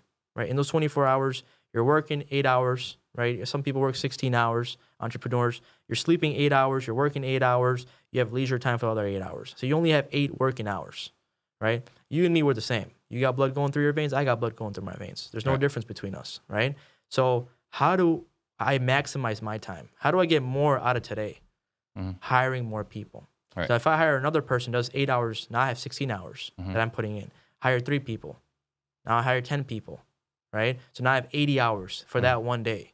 Right. Hiring 10 people. Now I just, even if I take myself out the business and just oversee the business, I just bought, you know, I have 10 VAs. I just bought 80 hours. So conceptually, it's a simple concept. Hire people. Yeah. How are you hiring people the right way? So same thing. Once we have the roles and responsibilities, right? Now it comes back to the SOPs. You need to have the correct responsibilities for these people. You're not just going to hire anyone. You need to hire the right person. Hey, I'm looking for an admin role. And for an admin role, or even like a content creation role, I'm looking for, you know, right now we're, you know, shooting content and all that stuff. I'm looking for a content team to build, you know, make a podcast, or just like follow me, vlogging, YouTube, you know, all that stuff. So I need one guy just to follow me around everywhere I go. Yep. Right? The budget's $5K a month. I need him to know how to edit. I need him to know how to record. He needs to have his own equipment. These are all the, you know, the requirements that I need from him. And I also need him to have qualifications. He needs to have a college degree in this. You know, he needs to be educated. Right. Has to have 2 years experience. You know, like the basic information, you know? So this is what I need. Now I'm going to go out there, put a job post, and find the person that fits the roles and responsibility, you know, that system, the structure of what I'm looking for, you know? Yeah. That process, okay, this is what I need. This is what I need to find. Cool, let's go find this guy. Right. So that's the right person. Now, yeah, you have interviews going on, few interviews that you do, but now that you know, hey, if the guy is qualified at this, I know he's going to at least fit the role, right? And I can't control their personality and stuff like that, but it's like, you just got to have a good feel with them, right? You already know. So looking how your business looks today, particularly you said this year was a huge leap for social media. How did your business look today versus, you know, after your first deal when you were delivering pizzas? Man, it's life changing. It's like, you know, I can't even express it, man. It's just, it's huge. Making 6 figures a month to making $20,000-$30,000 a year. I mean, making 6 figures a year to making $20,000-$30,000 a year to making millions a year, you know? So it's just like, it's crazy, man. It's like a roller coaster ride. Life's a roller coaster. I feel like we wouldn't be who we are if we didn't go through that roller coaster ride. Right. You know, everyone's unique in their own way, right? So everyone needs to go through that roller coaster ride, man. Yeah. If I didn't go through that, if I didn't go to delivering pizza and my parents not being immigrants and going through whoever I had to go through, I wouldn't be who I am today. And everyone has a different story, you know. Some are getting, you know, it's difficult for people, right? Oh, it's definitely difficult for people. It's difficult for a lot of people, man. Yeah. It's just, but everyone has a story. But the thing is, you can't let that hold you down. You know, like I could have been like, oh, you know, my parents don't come from anything. This is what life is. You know, millionaires are not just, you know, it's not our genetics. We're not supposed to be millionaires. We're supposed to just work 3-4 jobs, work hard, and like do this. You know, but I could have stuck at that. But everyone has the capability. Everyone has potential to do what I'm doing. I'm no different than them. You know, I just woke up, prayed, thank God for another day, and just put in the work. Just showed up. That's all I did. Yeah. You know, I showed up for 8 months. That's how I got my $2,000 deal, right? I showed up for 6 years. That's how I became, you know, that's how I'm doing 6 figures a month in real estate wholesaling. It's because I'm showing up every day. Even on the weekends, I show up. How different are you as a person from the guy that was hustling, delivering pizzas, from the guy today? Yeah, so before I used to work in the business. Now I'm working on the business. Yeah. Right? That's the difference. So as soon as you have, everyone has a hustle mentality, right? Once you're like working, oh man, I'm doing it. I'm making calls. I'm, you know, talking to buyers, talking to sellers. Oh, I'm in the streets. You know, I'm showing properties. I'm, you know, talking to sellers. That's a hustle mentality when it comes to wholesaling, right? It could be other businesses. And then once you understand, like, hey, I want to buy back my time. I need to find some other hustler that could do what I was doing to where I could work on the business. And once you start working on the business, that's when you actually progress in life. That's when you're like, hey, now I could go on vacation. Now I could do other things. The reason why I took myself out of wholesaling, that's the reason why I got other businesses. If I was just a wholesaler, I could have done well for myself. I could have been me and I could have had 5 acquisitions and we're getting leads and we're all closing deals. I could have had one business. We're doing, you know, good $1 million a year. Everyone's eating. Everyone's happy. I could have been doing this. But I was like, hey, look, there's more to life than this. There's millions of businesses out there, you know? There's a different type of purpose. Like, yeah, helping homeowners, I thought that was my purpose. I thought helping distressed homeowners get out of, you know, a bad situation, I thought that was my purpose. But then years went by, I was like, that's not the purpose anymore. Now it was the purpose. It was the purpose. For a season. Yeah. But I'm like, acquisitions, that's your purpose now. Because that's what I teach them. Like, hey, guys, we don't do this for money. Kick the money out the door. F the money. I don't do this for money. I do this to solve problems and help homeowners. And that's what we do. If you want to be part of my team, that's why we do it. You know, if you want to do this for the money, you're in the wrong industry, buddy. You're the wrong company. Get out of here. You know, we're here to solve problems because you need to have an emotional connection. You need to have empathy when you're talking to a seller. They're going through tougher times than us, right? So it's like you need to have that empathy. That's how you get, you know, paid the big bucks when you solve a problem. Yeah. Right? We don't even do this for money. We're like, there's deals that we're like, hey, we're not making anything out of this deal. It was locked up too high because the mortgage is too high. And, you know, and no buyer's willing to give anything. We're going to actually, if anything, we're going to lose money on this deal. You know, or because we're not trying to lose it. I actually lost a few money. I was like, yo, just to help the homeowner out. But they were like, hey, if we're breaking even, it's cool. As long as the seller, he walks away free and clear, he doesn't have to worry about anything. Buyer, he's happy, he found a good deal, cool, right? That's all we're here to do, be the middleman. Sometimes we're just here to help the seller and the buyer, right? So, and there's times where, you know, and then once you go with that mindset, God just opens so much doors for you. I made $102,000 on an assignment fee. That's my biggest assignment, right? We didn't even do it for the money. We're just trying to help the homeowner. We're like, okay, cool. You want this much? You want this much? Cool. We lock it up. Once you start pushing it out, we got higher than expected. You know, we're going to make 20, 30K on the spread. But dude, we made $102,000 because we got overbid. Yeah. There was some type of development going on. Amazon came, something's going on. I'm like, really? I don't even know. Yeah. You know? I hear you though. I mean, I've been in those situations where like, I mean, we've closed on deals where we lost money on it. But you already know. We did it for, you know, good faith, man. We did it out of good faith. We're like, hey, let me help the homeowner out. Well, we made a commitment. We made a promise to them. That's what we honored it. What is your why? Man, the why was the why is still my family. You know, I do this for my family. Now, you know, I'm blessed that I can, you know, get whatever I want. I can help provide for my family.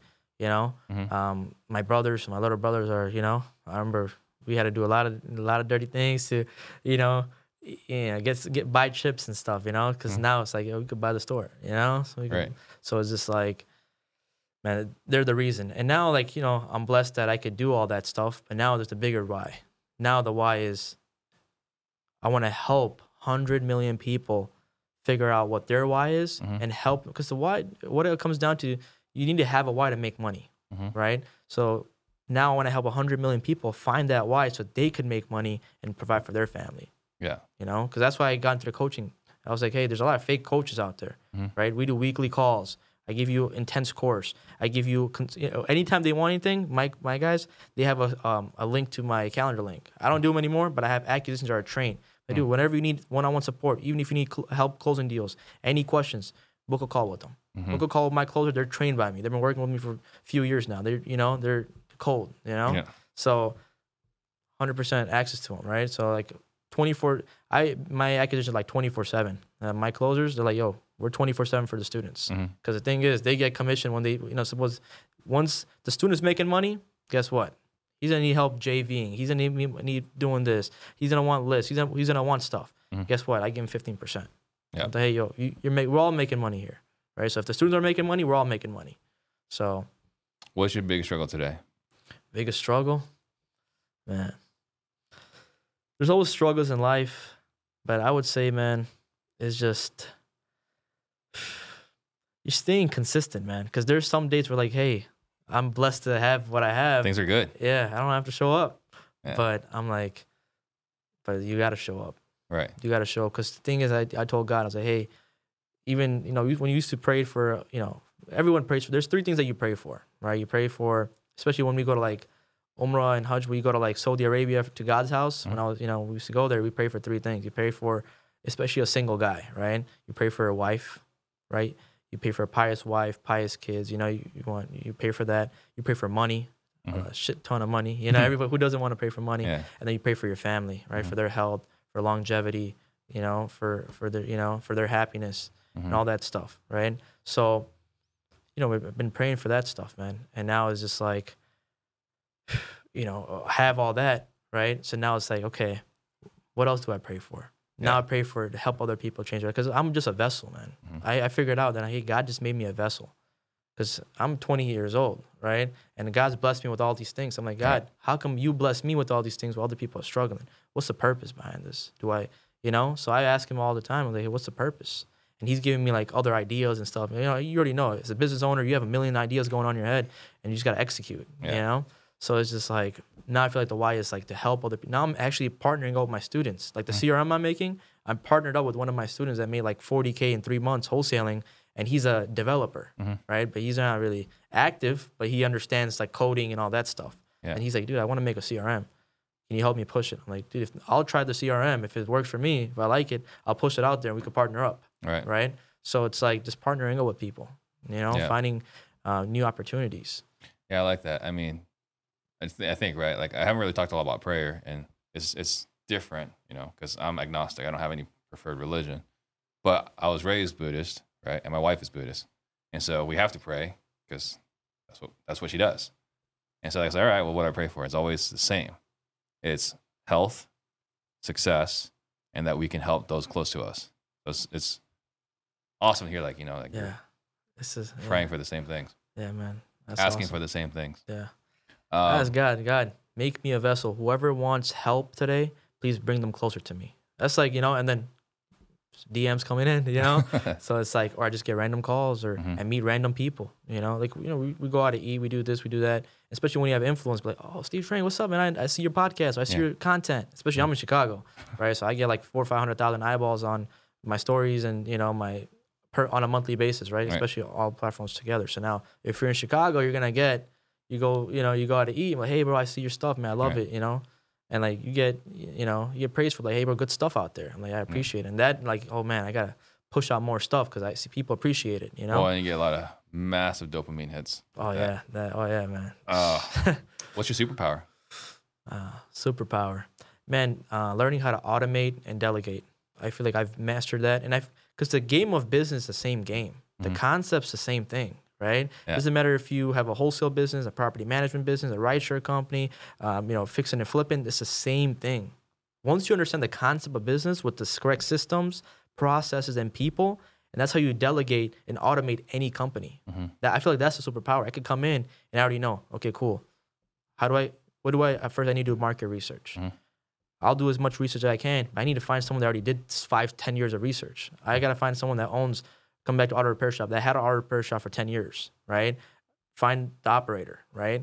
Okay, cool. After that, okay, what systems do I need? What do I need to do? Where do I get all the inventory from? What do I, what's the wholesale? What's the roles and responsibilities? Okay, cool. And then hiring the correct people, right? Like that whole thing, you can start any business, any type of business. You could name a business, a cleaning company, cool. First, market research, find someone that's doing it. Roles, responsibilities, right? Systems. What systems do you have to use? There's cleaning tools, right? There's softwares out there. Okay, cool. I need this software. Cool. Okay. Roles and responsibility. Okay, cleaning lady, cleaning guy or lady. Cool. You need to do this. You need this. You got, first thing you got to do when you come in, remember, clean the living room or go clean the bathroom. First thing you got to do the bathroom because they're the dirtiest. So you're going to get worn out there, right? Clean the bathroom. Cool. Now you got the dirtiest job done. Now you come to the kitchen. Cool. Once you do the kitchen, awesome. Now you can just vacuum and do all the, stuff in the rooms and the living room, So roles and responsibilities. And then having the people in place because I'm not doing the cleaning. We got to find people that could do all this stuff. So any business that you do, we just create another business right now, the cleaning company. So it's just like. Well, it's great. And I would say I'll give you kudos to this because you operate things in a slightly different order than I would. So it's good. I learned something here. So for me, if I was going to start a new business, I would just hire a coach. Right? I'd be like, hey, I'm doing this. Let me go hire a coach and I'm going to hire an employee. Like that's how I would do it. But you're doing it in a smarter order where you're like, let me see if there's something I don't even want to do. Right? Which is test the water. Yeah. Test the water. Right? So I need to slow down. And that's something that we talk about with Certainty Talks and Whale Club and this and that. But, I have this tendency to go too fast and I need to slow down. Do the market research before you hire a coach. Yeah. There's things out there, man, you might not be a fan of. Like, hey, I thought, the money's good, like development, like the money's good, but the thing that goes into it, having a development team and, the legalities behind having a, the license and bond and having the right people, like, hey, this is, and the money, you might make $100,000 on a development or $200,000 development, and it takes a year, 8 months, I could be doing. You need a whole massive team, and like the payroll might be $20,000, right? You're okay, cool. I'm only making $200,000, and the payroll for it maybe is $80,000. So I'm only making $120,000, on this deal. Right? If you're making $200,000, payroll is $80,000. I'm only making $120 on this, and it took me license, bond. I had so much stuff going on. Effort and headaches. Exactly. When I could just fix and flip, have a smaller team, and I could have done 2 of those and made the same amount of money of this. Yeah. So you gotta see like, hey, is this even worth it? Money looks, $200,000 sounds good. If I tell you, hey, Steve, let's make $200,000, we gotta do this project. Come on, let's make it $200,000. You know. But I'm like, okay, this is what it goes. Like, dude, I could have done something else. I could have done 2 small fix and flips. Opportunity costs. Yeah. What would you say is your biggest regret? Man, no regrets. I feel like everything happens for a reason, right? So, like in my religion, they say everything's written. Who you're gonna marry, when you're gonna marry, right? How many businesses you're gonna start, how many kids you're gonna have, when you're gonna die. A to Z is written. So it's just like me, just being, part of this journey, right? That God put me in. Is just there's no regrets. So I'm gonna ask a philosophical question here. How do you align your obviously as a multiple business owner, you're fairly autonomous and independent. You probably don't wait for a lot of other people's input before you make your decisions. You kind of do what you think is best. Yeah. How do you align that with your fate's already been determined? Man, so what it comes down to is like if I want to do something, because thing is I don't even have partners. The reason why I don't have partners is because of that. Like eight of the companies that I own, I'm sole owner, and then I have my brother involved. You know, like other things that might like the CRM that I'm making. He's a developer. He's gonna develop it, but what I say is gonna go. I'm gonna do all the sales and marketing. We already discussed all this. I'm like, hey, I'm gonna be the face. You just take care of the back end. Let me do what I gotta do. Right. So same thing with that. Same thing with any of the companies. Like, hey, I'll take care of this stuff. This is like, because once you have roles and responsibilities, if they're not holding up to their part of the bargain, guess what? Hey, you're out. Right. That's now, why I get all that. Yeah. But then how do you reconcile your fate's been determined with your desire to be your own man? Yeah. So maybe if it doesn't work out, it doesn't work out. End of the day, right? If I want to impact 100 million people, and my fate says that's what the goal is, right? My fate says, hey, that's not what you're gonna do. You're only gonna impact 20 million. That's what it is, man. Right. You know. So it's just like I just gotta have that mindset of, hey, this is what I want to do, and if God wants me to do this, it's gonna get done. Right. I just have to show up. That's what the biggest thing in life is. You gotta show up. People that want to start a business, they just gotta show up. They started like, oh yeah, starting a business is sweet and simple. Yeah, let's open a wholesale business. Cool. Let's buy some data. Dude, you never showed up to make those calls. You know. When I asked this question, because I'm a very strong disbeliever of fate, right? Because we talk about it in schools and this and that. I was like, I just can't have the concept of fate being predetermined. Right? I have to feel like I'm controlling my life, and fate is the opposite of me controlling my life. I just couldn't handle it. So, like I said, it was a philosophical question for myself. And then, what book have you gifted more than any other? Man, Traction. Traction is that book. The reason why I got into understanding operations, roles, responsibilities, systems, processes, they talk about that in there. It's like how you could basically be behind the scenes and supervise companies, work on the business, not in the business. So that book is phenomenal. And I'm taking a little bit of what I learned from all the books, right, all my favorite books, and I'm putting it into one, massive book, which is going to be my own book, right? Which is like understanding of different concepts, and then what I've learned with myself and my own struggles, right? So it's like, I'm looking forward to that and just bringing it to the audience. I know you have some books to yourself, right? Yeah, I got a couple books. The only one that's really worth reading is Active Listening 2.0. Active Listening 2.0. Yeah. Okay. I have another one, haven't been published yet. It's a biography of my parents. Oh, beautiful. Right, so I hired a biographer to interview my parents. So at some point that's going to come out. That's awesome. And for me, right, again, like, I'm an immigrant as well, right? I came here I came here from another country.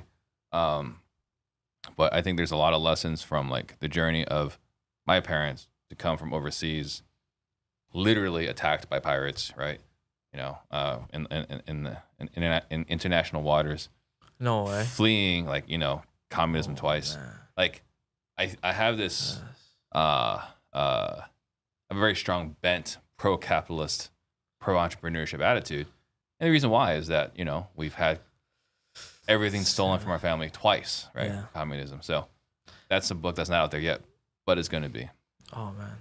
Yeah. That's most definitely. I gotta read that one, man. Yeah. Yeah, I read it. Actually, someone in my organization read it, and he actually cried. I was like, yeah, man, that's what I was thinking. I was like, man, it's meaningful stuff, man. Because there's stories that people don't know about behind the scenes. They might be like, hey, Steve is this disruptor now, you know? But like, hey, where did Steve start? Where did his parents start from? Where did everything originate from? Yeah. And that story is like, wow. The reason why Steve is what he is today is because of what he's been through, right? Or my parents, my family went through. Yeah. And it was so important to me to have it written because my parents are older, right? They're in their 60s. And like your life, you already got a social media person. Like your kids are gonna know your life, right? It's gonna be impossible for my kids to not know about my life. I'm pretty open with my opinions, right? So they won't need that.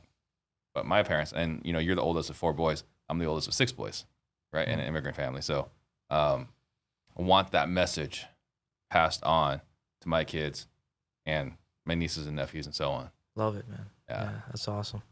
So I want you to think about some last thoughts to leave all the listeners with. While I just share something real quick. Guys, you got value today. You know, I'm hoping that you guys got a ton of value. I learned some things, a couple of things today. So if you guys are getting something from this, please do me a favor, subscribe, share this with your friends, people that need to hear this. Go to iTunes, go to Spotify, leave us a 5-star review. It will help us reach more people. I'm on a mission to create 100 millionaires. Abdullah's on a mission to impact 100 million lives. Help us with our mission. So what are some last thoughts you want to leave all the listeners with? Well, people might think, hey, how do I work on the business, not in the business, right? So you have to work in the business. There's 2 things. Either you have time or you have money. In the beginning, everyone has time because capital's low, right? So with that time, you focus on building that capital. You put in all your time so you can build capital. Once you have money, then you buy back your time, right? And you're like, hey, how do I work on the business, not in the business, right? And it's fairly simple. I would say that in the beginning, there's a saying for it, right? I kind of lost my train of thought right now. What was the saying? Well, either way, when it comes to me, I'll let you know. I was just thinking it when you were giving your thing. I was like, oh, I want to say this. It's going to be nice. Yeah. But what I'm saying is that to work on your business, not in your business, what you have to do is once you build capital, right? Once you build your capital, then you have to reinvest. That's what it was. So while you're working in your business, you're building capital. With that capital, you need to put every single thing that you make in the beginning into your business. And that's how you automate that business. That's how you basically get the correct systems, the processes, the people. Then you start working on your business, right? You can't just go from starting a business and working on it. It doesn't work that way, That's basically the concept I want to give everybody. Hey, guys, you have to work in your business once you build a capital, and don't spend that capital on buying Rolexes, Porsches, all that stuff right away. Reinvest in your company. Once you reinvest in your company, only then, once you're stable enough, you're like, hey, I'm making $20,000 stable every month. Cool, let's invest. Let's double this up. And hire the correct people so where I can work on the business. Yeah, that was a great message. And it's kind of funny. This is I got Corey Thompson. Roughneck. What's it? Roughneck to whatever. Roughneck to Real Estate is what it was, right? So I don't know if you follow him, but I love this guy because he is an equal opportunity antagonist. He just pokes the bear on all these other gurus in our industry. And he put this quote the other day, which is that all the people that have been quote unquote working on their business for the last few years right now are updating their resumes.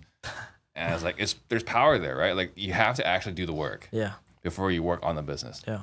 But everyone wants to skip the working in the business and go straight to working on the business. That's what it is. Like I have so many students like, hey, I just want to automate it. I'm like, you can't automate. You don't have any understanding of this business. Yeah. I've been doing it for 6 years. My 5th year is like when I started automating things, right? So I was in the trenches for those 5 years, right? So I'm like, hey, you need to know how to talk to a seller, how to talk to a buyer, how to do, if you want a JV, I could help you with that. But how can you quality control? You've never done the work. 100%. And then they think they're gonna make $1 million. I'm like, hey, that's not how it works, So remember, guys, first you have to work in your business. Once you have the understanding of how to work in the business, that only then you start hiring and working on the business. Yeah. So that's perfect. I'll leave it at that. All right. Thank you so much, Abdullah. Appreciate it. You, Steve. Thank you guys for watching. See you guys next time. Steve train. Jump on the Steve train.